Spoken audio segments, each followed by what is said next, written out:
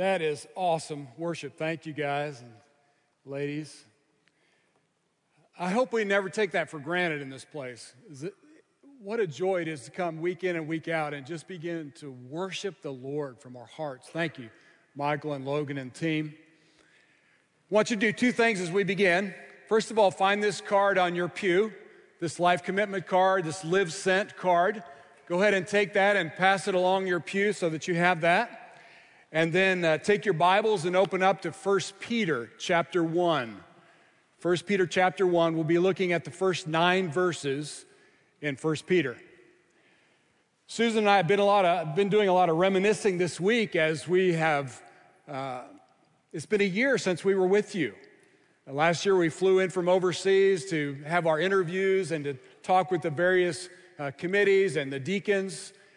And what a joy it's been just to walk this journey with you. We went back to the field for a very long 4 months and then came in July. And being on this side, you know, standing here with all the craziness on Wednesday night is unbelievable.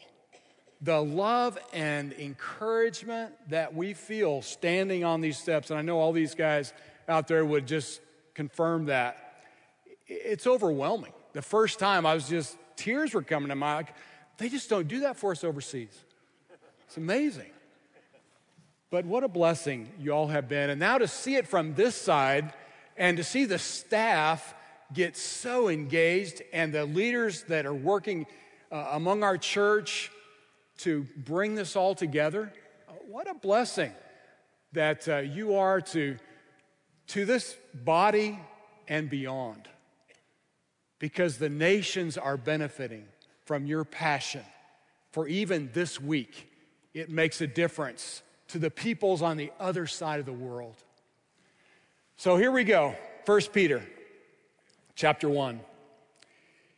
Peter, an apostle of Jesus Christ, to those who reside as aliens, scattered throughout Pontus, Galatia, Cappadocia, Asia, and Bithynia, who are chosen, according to the foreknowledge of God the Father, by the sanctifying work of the Spirit, to obey Jesus Christ and be sprinkled with his blood, may grace and peace be yours in the fullest measure.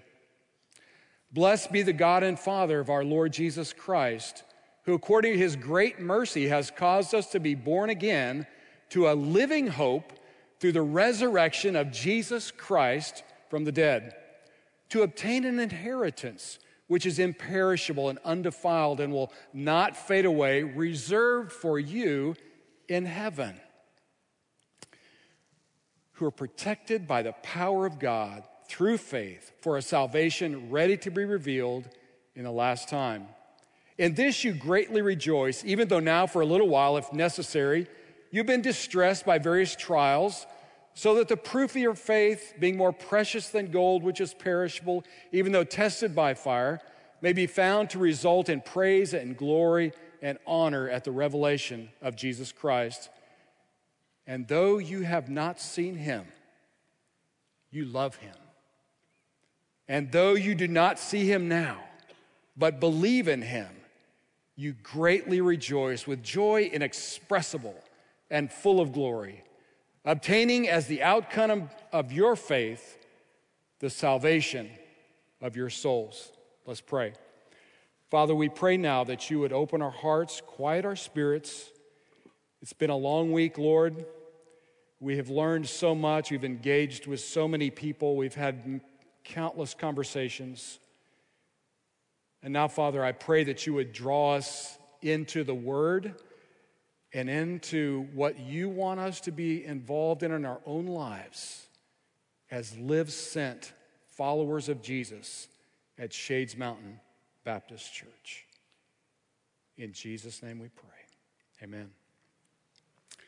In July of 1985, I was traveling in the south of France. I just finished my journeyman term in the UK, or as Martin would say, the motherland. And I came to the city of Lourdes. And in that city, I started walking in, and there were trinkets, religious trinkets everywhere, all the shops. And there were bottles of water of all shapes and sizes everywhere. And then we came across these long lines of people who were carrying poles with names on top of those poles, big placards that would say Germany, Spain, Portugal. These were pilgrims. They were coming to a very important site in the Catholic religion where a certain Bernadette Soubirous had seen Mother Mary, who had told her that this water in this spring would bring healing. And so every day in the afternoon, they wheel out hundreds of people for a healing service. They're waiting, they're hoping that they can be healed in some way of the disease that they bring to that particular healing service. Every year, 4 to 6 million Catholics descend on that site, hoping beyond hope that they can be healed of something. It's one of those pilgrimage sites around the world. Today, pilgrimage is a global enterprise. It has a powerful appeal to millions and millions and millions of people. In India, we saw tens of millions of people descending on cities from time to time on pilgrimage. This evening, I want us to think about our own pilgrimage as believers in Christ. And the title of my message is Sojourning with the Savior. Sojourning with the Savior. In the book of Peter, 1 Peter, he wrote to a group of people who were sojourning. They were scattered abroad. They were throughout Asia Minor, which is modern-day Turkey. And Peter wrote to these scattered believers to give them hope, because their position in the Roman Empire was becoming unstable. It was becoming untenable with the James, the brother of Jesus, being martyred, and then more and more Gentiles coming into the church. It began to look like this really wasn't a sect of Judaism. It was something different. And if so, then they would lose their ability to be exempted from worshiping the emperor. And they would have to begin to worship the emperor or pay the price. At the same time, Nero is beginning to unleash a reign of terror on the Christians. He was bound and determined he was going to rid the Roman Empire of these Christ followers. And so these people are in need of hope. And that's what this message brings, a message of hope in the face of suffering, a challenge to keep living a holy life. We're being bombarded from every direction that would keep us, distract us from living a holy life. And to remind the diaspora living out there in those hinterlands that this is not our home. This is not our home. This evening, I want us to think about who we are as sojourners. First of all, we're called to be sojourners. Verse 1. What kind of sojourners are we? We're scattered sojourners. That word diasporos is used. We get the word diaspora. Those that have been scattered abroad. It's close to another word called diaspiro, which means to scatter by sowing. In Acts chapter 8, after the persecution of Stephen breaks out, it says the believers were what? Scattered. They were diaspiroed out of Jerusalem. They were going everywhere. And what were they doing as they were diaspiroed? They were sharing the gospel, weren't they? Everywhere they went, they were spreading this great news of the Savior who had died for them and risen again. So they're called aliens or pilgrims or foreigners or sojourners. Now, these are different from tourists who go for a week or so and have a good time and enjoy the culture and have a little honeymoon, come on home. These sojourners were there. They were going to stay for a period of time and live in that particular place. And today, there are 60 million sojourners around our world, those who have left their home country and they've taken up residence in another country. They're called a lot of things. They're called foreigners, or they're called expats, or they're called outsiders. As our family sojourned for 29 years overseas, we were called boules and londos and feringis and farangs. Those were the nice names. The church took on this name, and Peter changed the meaning of that name. Now, it was used for the Jews who were scattered abroad, the diaspora outside Jerusalem, outside of Palestine. But then when Peter used it, he's using it in another frame of reference. What is he saying? We are the diaspora, and this is not our home. Our home is there. The celestial city is our home, and we owe our loyalty to the King who is coming again from that city. So let's not make our life like heaven on earth, because whatever we can do here will pale in comparison to what we have there. As believers in this country, we also have some dangers, and nothing like heavy persecution yet.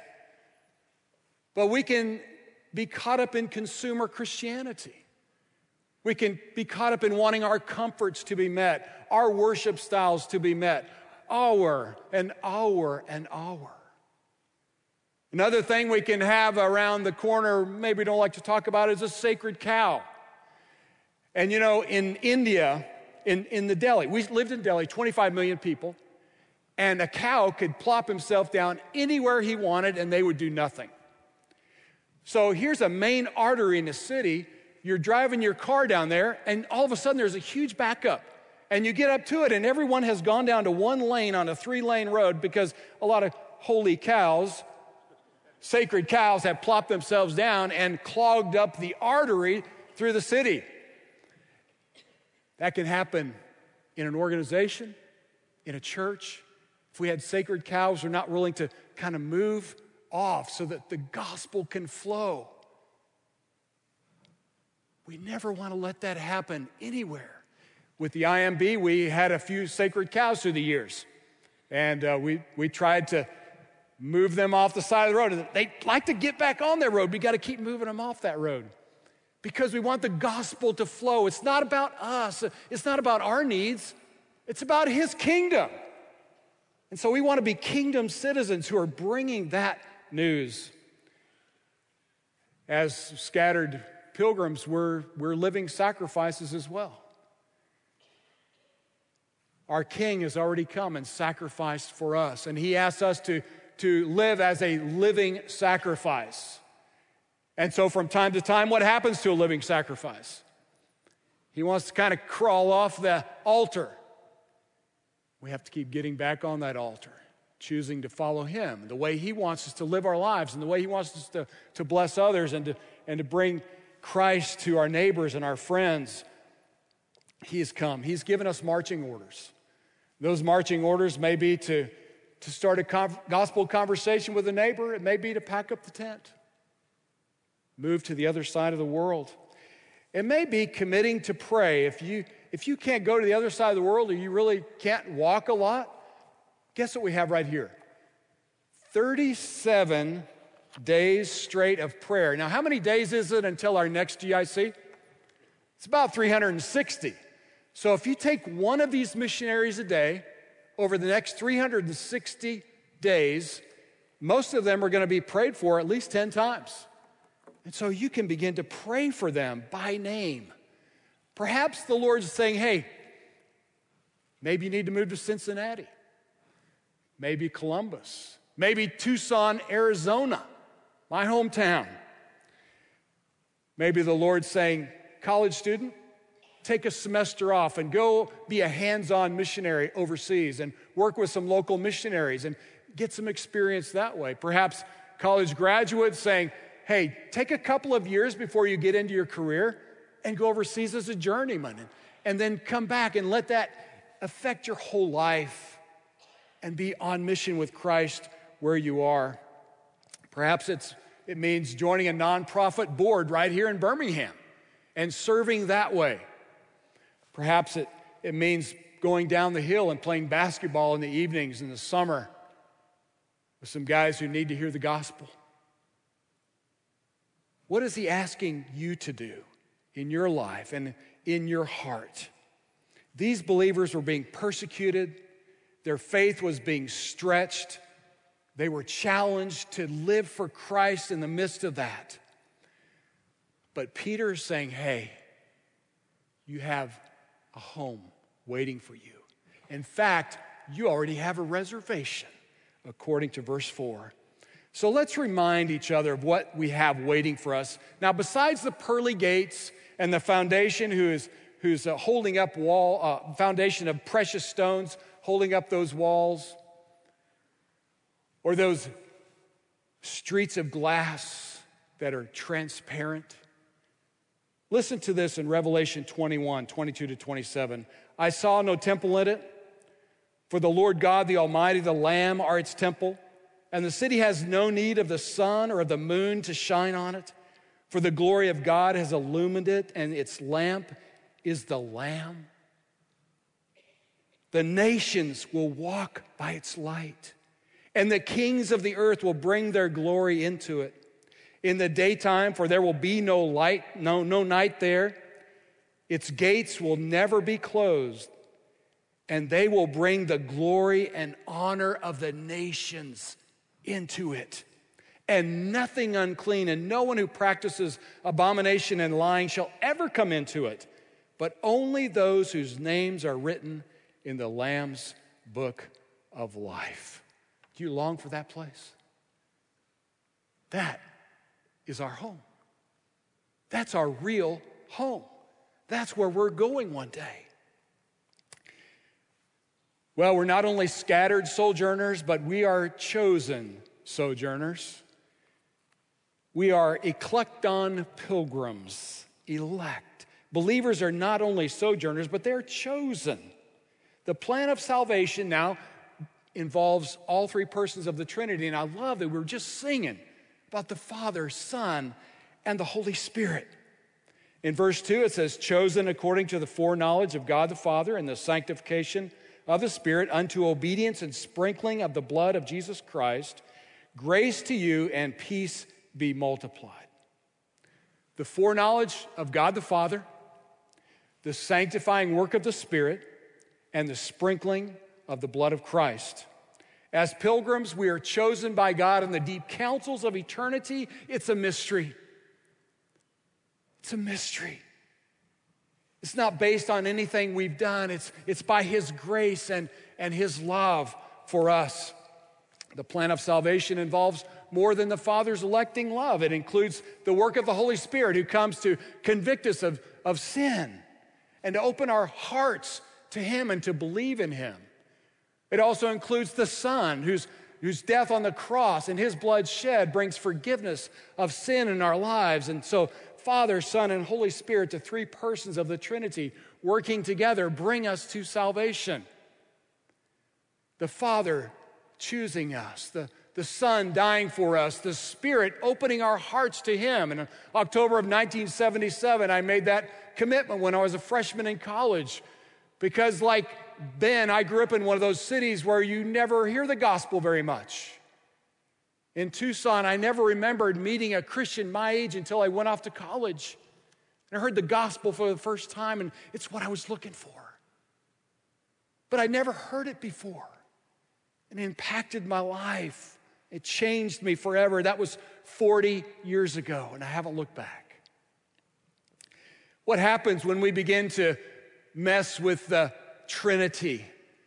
You know, we've lived among a lot of people in different worldviews, from Hinduism to Buddhism to Sikhs to Muslims. And all of these beliefs include heresy in the truth. With Hinduism, Brahman becomes the creator, the father, but totally unknowable. And he himself was hatched out of a golden egg that was floating on primal waters. In Mormonism, the Son is the offspring of God the Father and becomes a God in His own right, separate from God the Father. In Islam, Muhammad takes the place of the Holy Spirit. And they say that, no, it wasn't the Holy Spirit Jesus was promising to send. It was Muhammad. He's the one that was promised to come.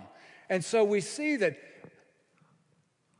salvation outside of Father, Son, and Holy Spirit gets us nowhere. We're lost. We're aimless. We're like those millions and millions around the world who are trying to find some way to make sense of the spiritual world. And so every day their morning begins worshiping idols. They live in fear. They seek to appease those idols. Every day at the Bodha Stupa in Kathmandu, Tibetan Buddhists are prostrating themselves one after another, all day long, seeking some way to find favor with a God they do not know. Peter writes to give us hope because we have salvation in no one else than in the name of Jesus Christ. Third, we're proclaiming sojourners. If you turn over to 1 Peter chapter 2, Peter continues on with this chosen race.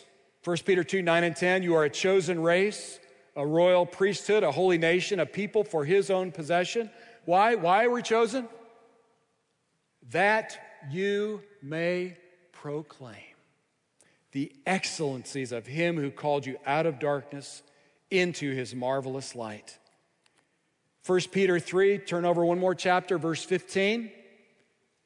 But in your hearts, honor Christ the Lord as holy, always being prepared to make a defense to anyone who asks you for a reason for the hope that is in you, yet do it with gentleness and respect. How do we live sent? We take that first step of being ready to share the gospel.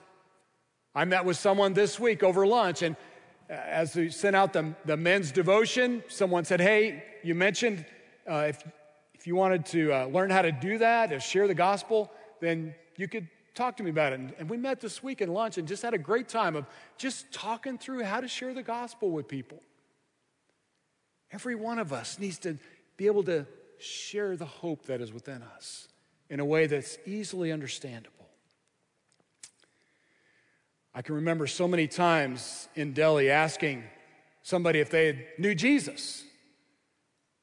And I remember one time I got the answer, well, where does he live? A city of 25 million people, a lot of churches, but totally oblivious to who this man is. The most important name in history. That name is still waiting to be heard for the first time among tens of millions of people in our world.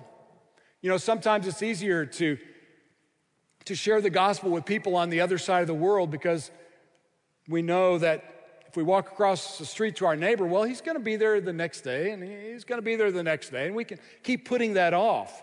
But there's a sense of urgency when we go on a mission trip because we know I'm not going to see this person again. I'm going to share the gospel with them right now. But let me remind us, we don't know how many days we have. We don't know how many days our neighbors have.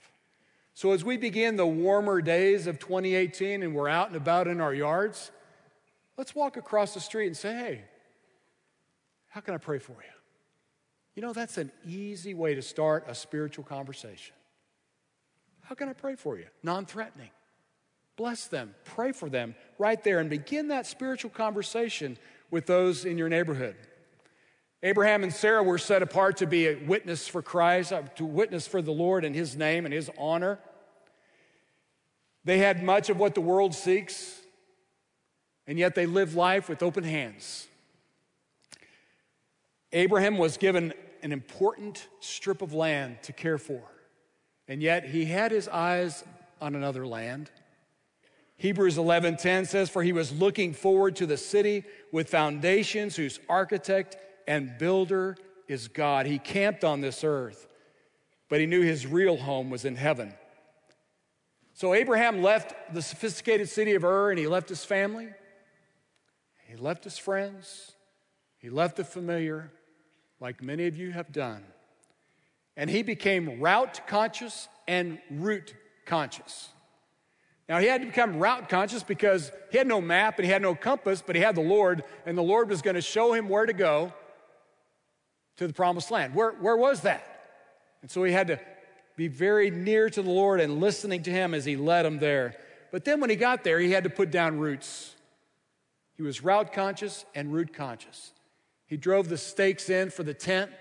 He mended those tents. He cut that wood. He watered the sheep. He put down roots where he was. After we'd lived in Pakistan for several years, I was challenged by some verses in Jeremiah 29. It says, "This is what the Lord Almighty, the God of Israel, says to those I carried into exile from Jerusalem to Babylon. Build houses and settle down. Plant gardens and eat what they produce. Marry and have sons and daughters. Find wives for your sons and give your daughters in marriage, so that they too may have sons and daughters. Increase in number there and do not decrease." Well, we increased by 2 during our time there in Karachi. And then it says, "Seek the peace and prosperity of the city to which I have carried you into exile. Pray to the Lord for it, because if it prospers, you too will prosper." Now, I realized I needed to put down my roots, and that sounds kind of incongruent when you talk about being a sojourner and putting down roots. And I remembered something that I heard when I went through journeyman training. It was this. They challenged us to be temporarily permanent and not permanently temporary where we were living. That came back to me and said, you know something? I need to be permanent while I'm here. I don't know how long I'm going to be here. The city was in anarchy. It was in constant turmoil. But I went down to the local nursery and I bought some plants. And I came back, I got down on my hands and knees, and I got down in the dirt and I planted those plants and those flowers that day, and I felt a part of the dirt of that city. And I began praying for the peace and prosperity of that city. And you know, when you do that, you feel more integrated into the life of that city. Your burden grows for that city. You long to see those people come to faith in Christ in your city. A couple of weeks ago, I was in downtown Birmingham on the 20th floor of the Regions Bank building, gathered with 60 Christian leaders around the city. And we were praying for the city, for the peace and prosperity of the city. And newly elected Mayor Randall Woodfin came, and he shared his heart with us. And we could hear the angst in his voice as he was so discouraged and troubled by the violence happening in the city, and by the phone calls that he had to make to grieving families in our city. And we gathered around him that day and we prayed over him. Now, why? Why would I do that? Because I want to pray for the peace and prosperity of my new city. I want to see the gospel thriving in Birmingham. I want to see racial reconciliation, the divide, come together. And it was a glimpse that day, that multi-ethnic and multiracial gathering of Christian leaders, a glimpse of what can be and of what will be one day around that throne. Abraham had his eye on the route God wanted him to take so that he would know where he had to put down roots to invest his life and make a difference. Now, when he was traveling with Lot, they had made their home there. Herds got too big. Abraham says, Lot, your choice. East, west, north, south, we need to divide. And he let Lot make the choice. Now, as a businessman, is that a good choice? You're going to let your nephew make the first choice on the best piece, and he took what looked like the best piece. But Abraham knew, hey, open hands. This isn't our real world. I know what's coming. I'm looking for that city up there. And so he lived with open hands. He didn't worry about the gold and the silver and the huge herds. Are we allowing our resources to be used for the gospel so that others will join this celestial city? As sojourners with the Savior, we're being prepared for glory. We're being prepared for glory. Now, verse 6 says, "In this you rejoice, though now for a little while if necessary, you have been grieved by various trials." Ugh. How are we being prepared for glory? By the Lord bringing trials into our lives. And it says they are manifold. It says they are variegated or multicolored. and they come at us from all directions. And sometimes trials come to discipline us when we disobey the Lord. Sometimes they come at us to keep us from sin. Sometimes they come at us to increase our spiritual growth, to mature us so that we become more like Christ. We don't know why they come, but they come. They come. God gives us the grace, though. His grace always goes deeper than those trials.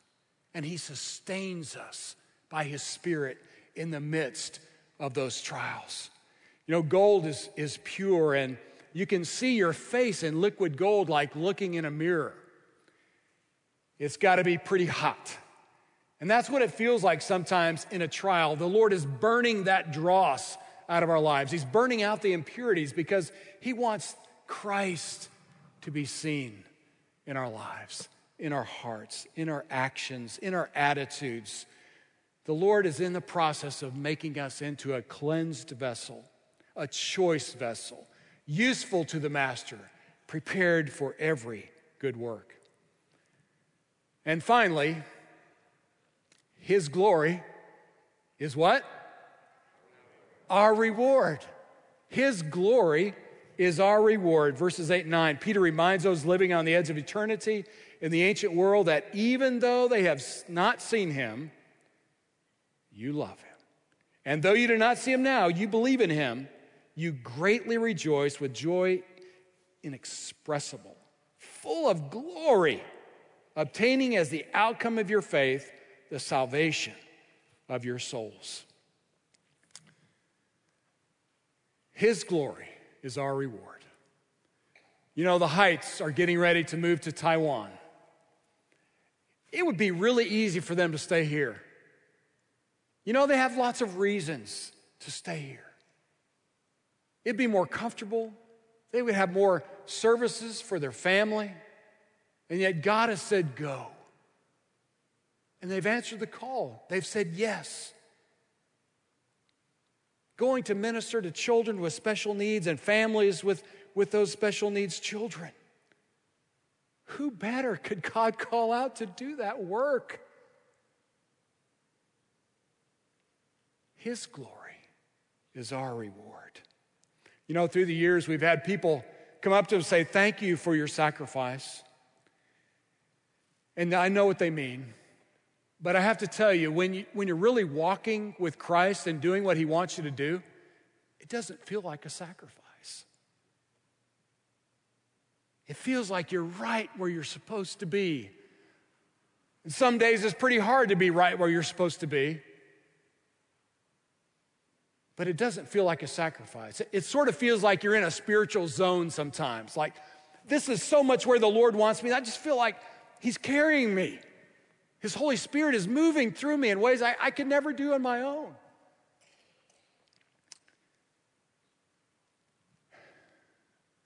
Is the Lord asking you to step out in 2018 and take a risk? We're pilgrims. What risk is he asking you to take? These flags represent tens of millions of peoples, nations, tribes, and languages that have never heard Jesus. Not once.